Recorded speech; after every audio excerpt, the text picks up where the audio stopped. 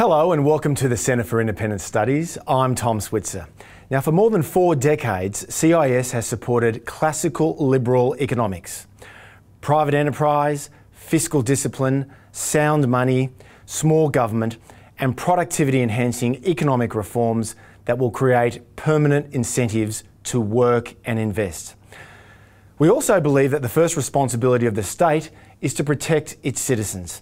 So it's been entirely understandable why, faced with a once-in-a-century global pandemic, unusual measures have been taken to try to suppress the coronavirus and keep the loss of life to a minimum.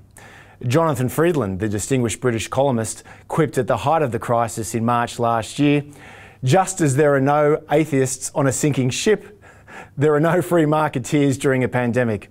It's true. But that does not mean the federal government is immune to criticism from those of us on the classical liberal side of the public policy debates. And since May's federal budget, CIS has been among the federal government's critics. Indeed, we've criticised the Prime Minister Scott Morrison and the Treasurer, Josh Frydenberg, of embracing the political left's economic credentials as interventionists and big spenders. So it's only fitting that we at CIS should invite the Treasurer, Josh Frydenberg, to take our questions, and we're thrilled he's accepted our invitation. Josh, thanks so much and welcome back to the Centre for Independent Studies. Good to see you, Tom. Nice to be with your members. Now, the latest economic statistics are incredibly strong. Unemployment's down, growth is up. Meanwhile, the S&P has affirmed the AAA credit rating. Does this mean that the government and the RBA are overdoing the fiscal and monetary stimulus? No, it does not. What it does mean is that the Australian economy has shown remarkable resilience. And as you say, those job numbers yesterday were very telling. Unemployment fell from 5.5 to 5.1%. We saw 115,000 jobs created in the month of May. 85% of those jobs were full-time jobs. We've seen underemployment down, the participation rate up, and nearly 1 million jobs created since last May. The other good point from the numbers yesterday was that even after the end of JobKeeper, we have continued to see the unemployment rate trend down, and in net terms, around 84,000 new jobs created since the end of JobKeeper. And as you know, that was a contested decision. Our political opponents said that we should have kept that program going, and we did not. That's all true, but what about the threat of inflation? I mean, those expansionary policies, the big stimulus, the fiscal stimulus, taken together with the RBA's almost zero interest rates and quantitative easing, isn't there a danger here that will lead to an inflation surge, prompting a lurch to much higher interest rates, even a recession? Well, that's not the expectation of Treasury. In fact, they see inflation staying below the band next year. And the band being 2 to 3%. We haven't seen inflation at a sustained level in the band since 2014. And we've obviously seen historically low interest rates over the course of this pandemic. So we're confident that, yes, we'll see real wages pick up over time. Inflation will pick up over time, but we're not about to see a surge in inflation. Okay, but we have seen a surge in inflation in the United States and across Europe, so Australia may not be far behind. This is Larry Summers, the former Treasury Secretary in the Clinton administration. He believes that bubbling US inflation will overheat the economy, ultimately forcing the Fed to slam the brakes by raising interest rates. Now, according to Summers, that might cool rising prices in the United States, but only at the cost of plunging the US into a new recession and destabilising the global economy. He's not alone. How would you respond to Larry Summers? Well, that's not the view of Phil Lowe at our central bank or indeed of Treasury. Phil Lowe has said many times publicly he's not about to lift interest rates, and he could see them staying low for some time. And as you know, the cash rate is at 0.1 of a percentage point. So I'm watching this situation very closely.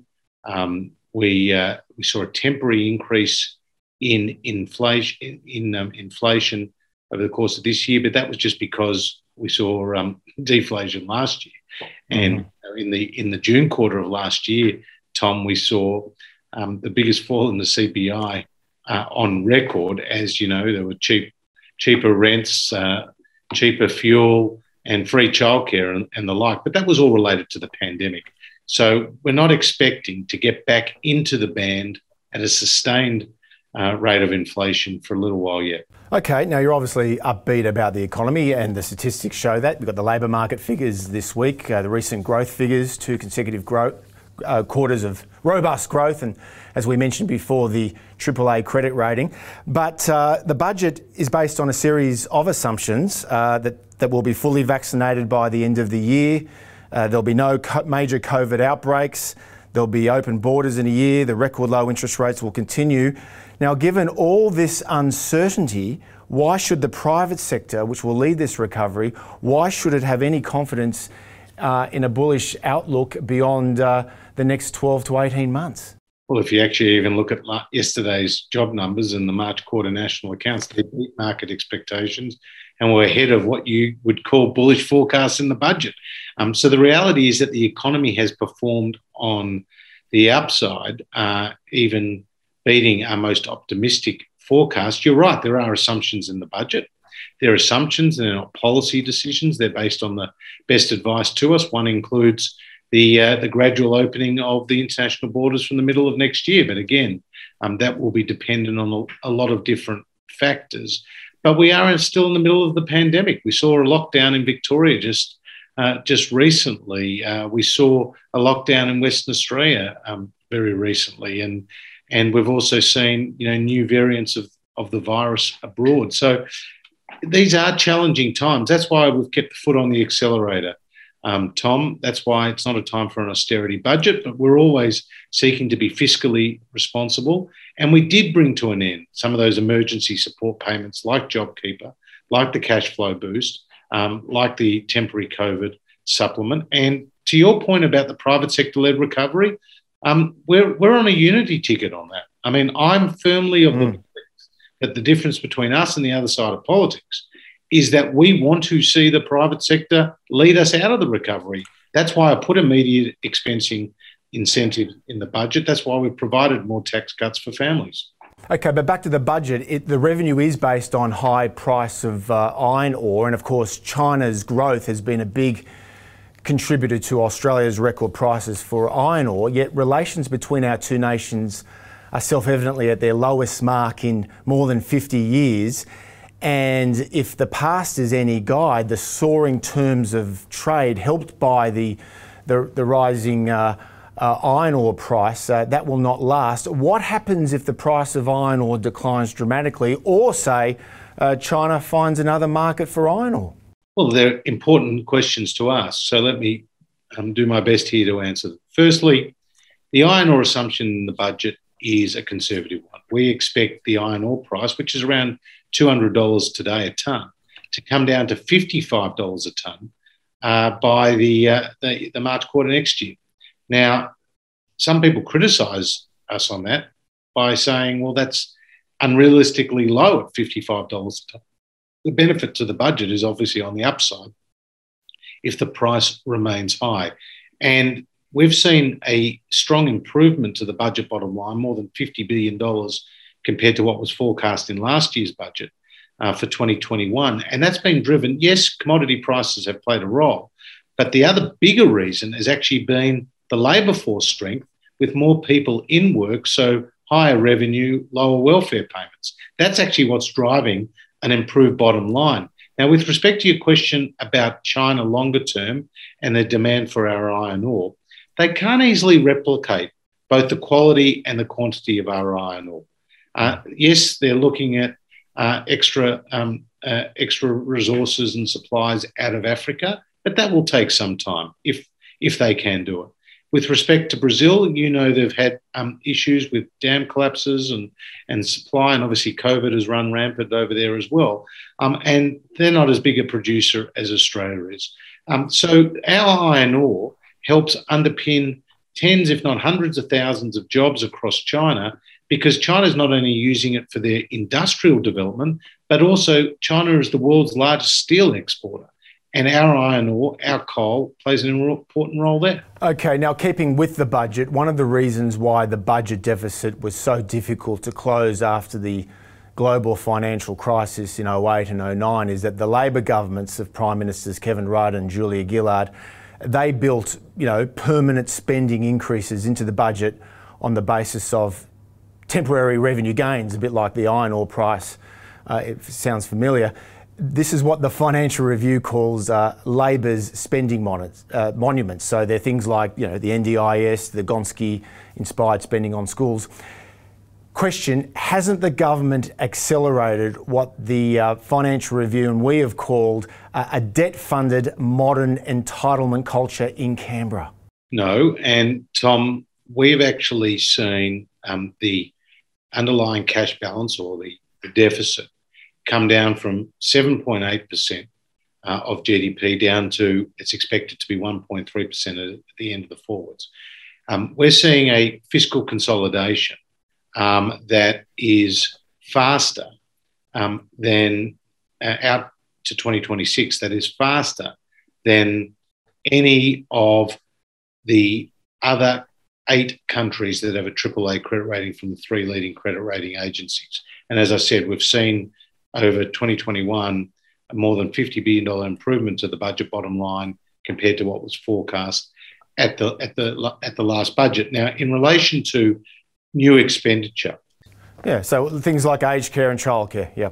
There is new expenditure in this budget on some of those areas like aged care. That the Royal Commission made very clear the increased need for better services, better governance, and more resources into that sector. So what we've done is we're providing respite for carers. We're providing retention bonuses for nurses. We're helping the private aged care providers as well as the not-for-profit ones with better governance and the like. With childcare, I see this as a workforce participation issue, with Treasury estimating that up to 300,000 additional hours worked a week will come out of our reforms. And our reforms, Tom, are focusing on those families with a second, a third or a fourth child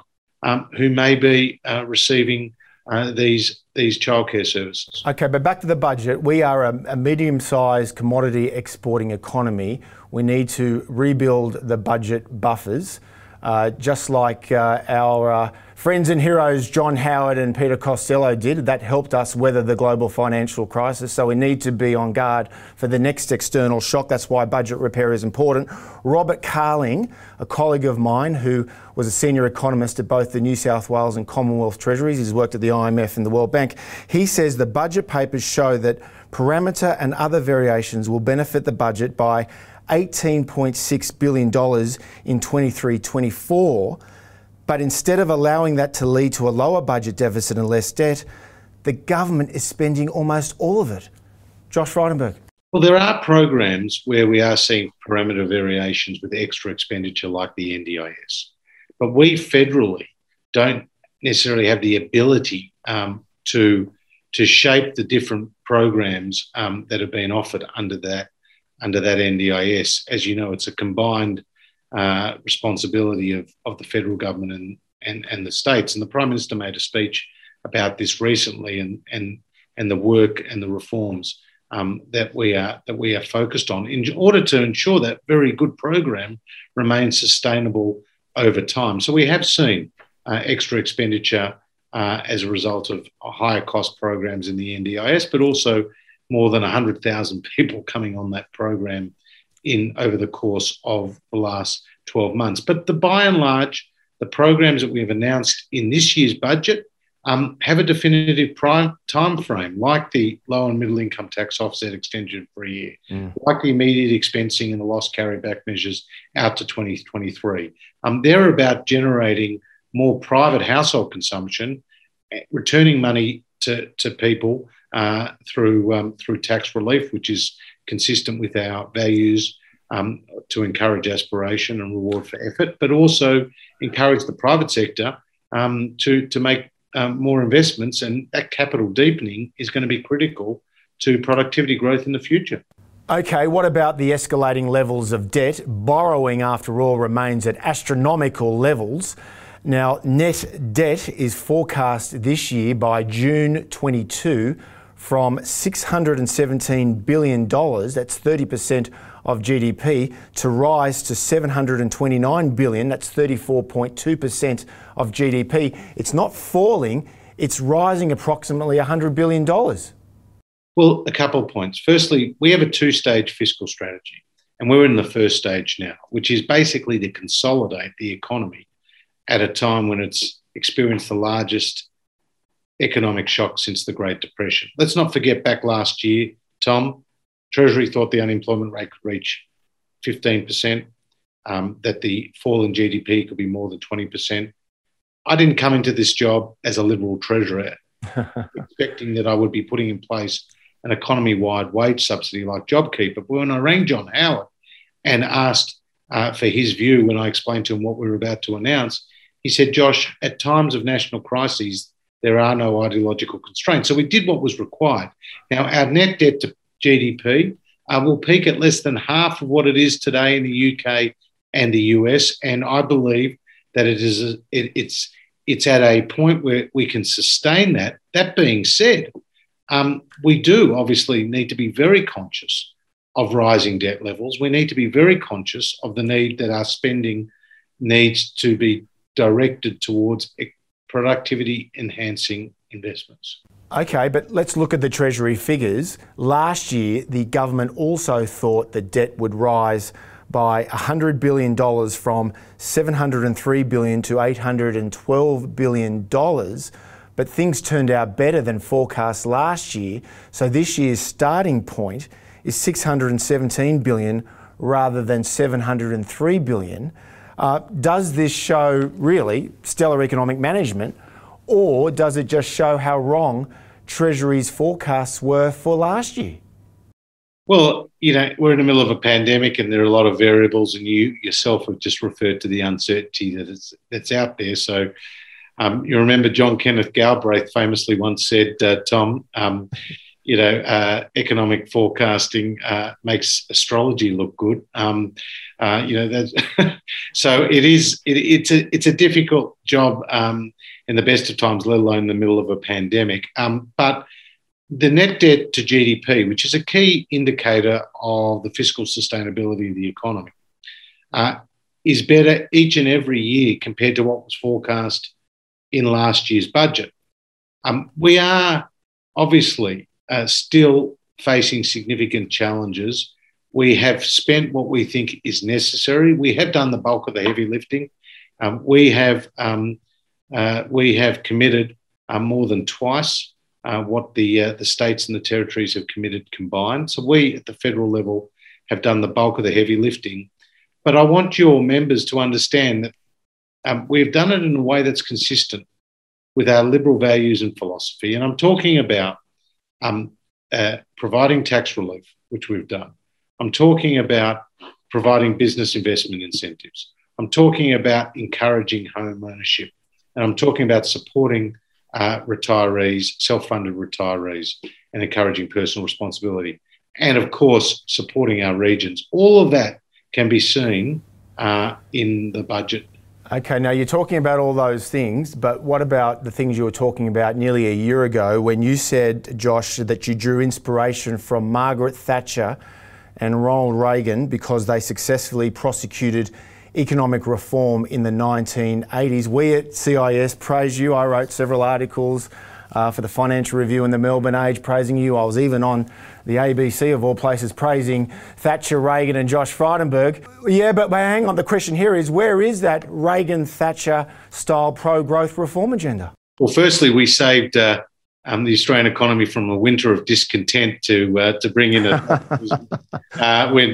Labor's $387 billion of higher taxes the last. But not through market-oriented reforms. Well, we've cut taxes. So let me just point out a few significant structural reforms. Firstly, we've legislated through the Parliament, and it's a contested point because Labor is threatening to attempt to repeal it if they ever got into government. significant tax reform that will abolish a whole tax bracket, the 37 cents in the dollar tax bracket. And you'll have a tax bracket from $45,000 to $200,000. Mm-hmm. People pay a marginal rate of no more than 30 cents in the dollar. Just yesterday, Tom, we've got through the Parliament the most significant superannuation reforms since compulsory super came in 1992. Stapling your initial super fund account to you over the course of your career, bringing accountability to underperforming funds, allowing people to choose by enabling them to compare the returns and the fees of their own super fund, putting in a best financial interest test. We've got mutual recognition, so you can move more freely between states and work. That's a massive red tape reduction. The reforms we did on insolvency, they're reforms John Howard told me he wished he had done. Which enables... Yeah, okay, but look, Gary Banks, I'm sure you know Gary, long-time head of the Productivity Commission. He's now a senior fellow here at CIS. He says that productivity growth was weak before the pandemic, and it seems we're destined to go back to the unsatisfactory state of affairs as soon as the sugar hit of the stimulus subsides, or that demand stimulus. So where are the supply side structural reforms to put in place to boost productivity as we emerge out of the pandemic? Well, I've just been talking to you about cutting red tape with mutual recognition. I'm just talking about insolvency, some of the digital transformation changes around the consumer data right, the tax reforms I referred to. Now, on industrial relations reforms, I know as well as you do that a more flexible labour markets create more jobs. Remember John Howard more than 40 times tried to get his unfair dismissal laws through, but kept running into roadblocks in the Senate. We tried with significant vigour to get our industrial relations reforms. Some may have said they were even modest, but we ran into roadblocks.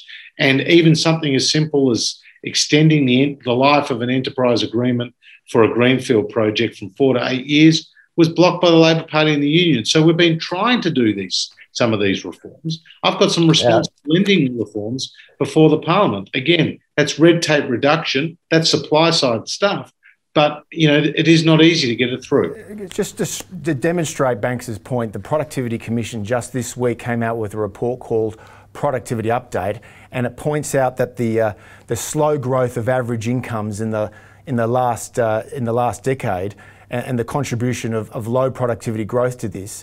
And meanwhile, you have a story today in the Financial Review. This is based on the Swiss World Competitiveness Yearbook. It says Australia has scored its worst result in 25 years in a global ranking competitiveness. Now that's pretty dire. Doesn't all that highlight the need to return to, say, workplace relations reform so that when inflation starts rising, wage growth can go in accordance with it or even exceed it? What's the status on industrial relations reform, Josh? Well, something like the Greenfield site changes, I'd like to see them come back and prosecuted and pass through the Parliament. That just makes sense.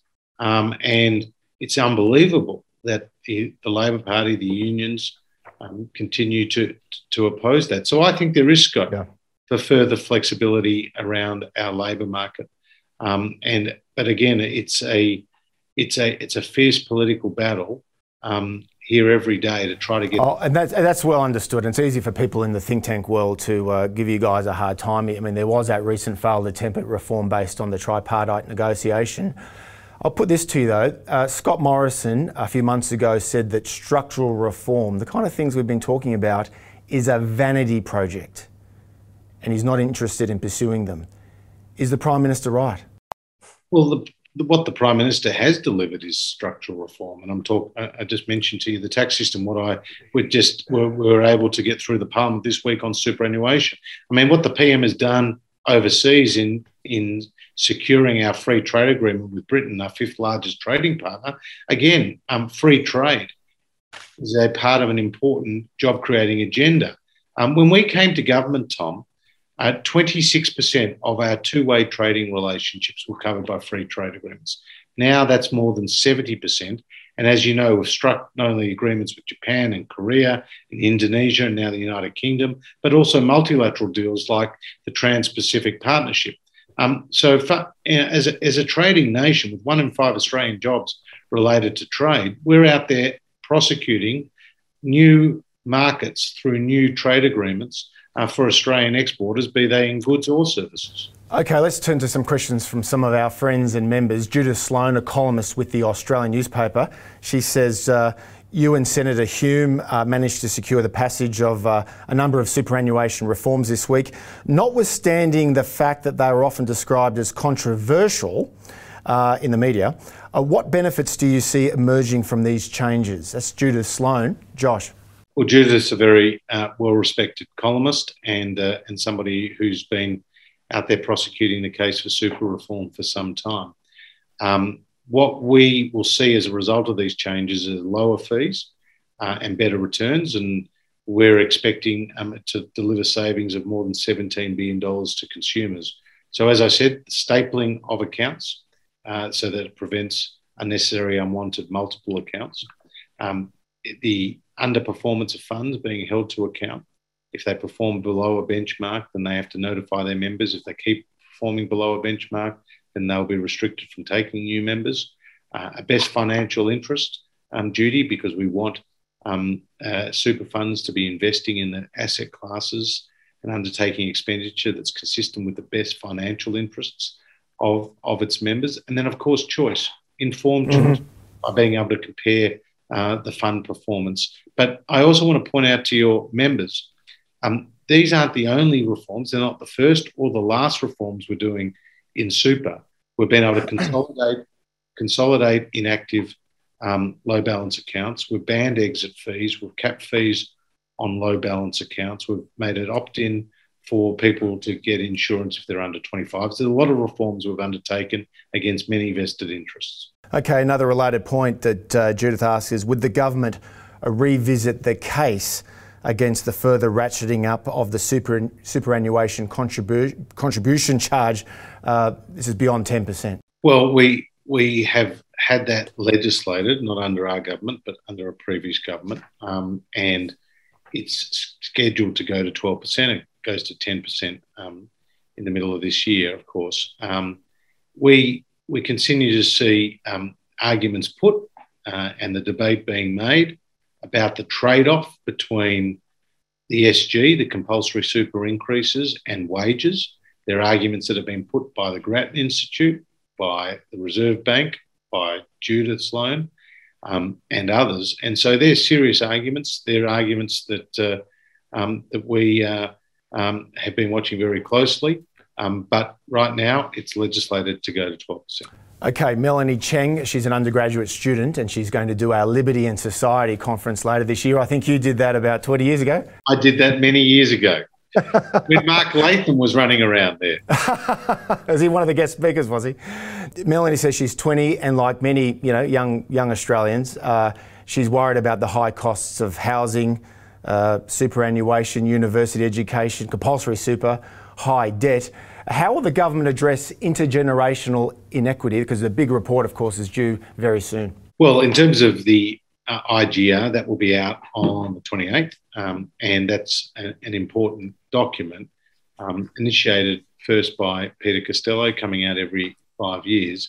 It's based on existing policy, so you have to bear that in mind when you look at some of the numbers, because, of course, policy settings change over the course of 40 years, but it does have some very interesting findings, whether it's in relation to population, whether it relates to revenue and expenditure trends, whether it relates to fiscal sustainability as well.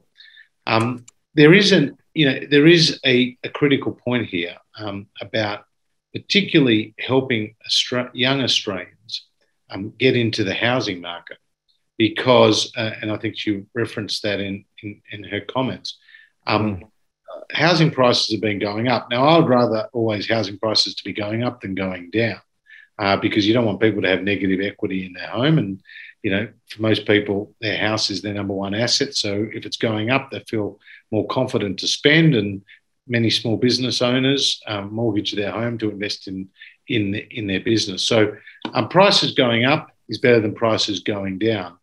And we've try to put in place policies that will get first home buyers into the market. And right now we've got first home buyers coming into the market in the strongest numbers we've seen in more than a decade. So programs like Home Builder, the Home Guarantee Scheme, which sees people get into the housing market with deposits as low as 5%, are all important. And we're very much focusing on those intergenerational issues that have been referred to. Okay, next question. A mutual friend of ours, Simon Mordaunt, a board member here at CIS, Josh, he's actually working in Italy during COVID, and he asks, Treasurer, why does Cabinet continue to keep the country closed to people who are vaccinated? Well, again, if you look abroad, it's not yet clear that people who are vaccinated prevent the transmission of the virus, and we've got to continue to take the medical advice. The more people that get vaccinated, the better the economic recovery will be and the safer Australians will be. But we have been very cautious with the border closures. We closed early on to China and then more broadly to other countries. And Tom, that was a very important decision, took advantage of Australia's geographical place in the world and being an island. And that has helped prevent the spread of the virus that we saw with such devastating consequences in the United States and the United Kingdom. Yeah, well, we are running out of time, and it's great you've done this. We have our policy differences, Josh, but we thank you for tuning into CIS today, and all the best in coming months. Thanks so much, Josh Frydenberg. Tom, thank you. Thank your membership. I've had a lot to do with the CIS over the years, including being part of its seminars as a young person. I hope I'm staying faithful to many of the ideals that you pursue and promote. But I just want to leave your members with the knowledge that this is a once-in-a-century pandemic. We've had to take some pretty hard decisions, but right now the recovery has been very strong. A generation of Australians have been saved from long-term unemployment and ahead of any advanced economy, be it the UK, the US, Canada, Japan. Australia has seen more people in work today than before the pandemic, and our economy bigger today than before the pandemic. That's something I think everyone can be proud of. Josh, thanks so much, and thanks to all of you who have tuned in today. If you'd like to hear more about us or become a member, just go to cis.org.au and follow the prompts. I'm Tom Switzer from CIS, and we hope you can tune in again next time.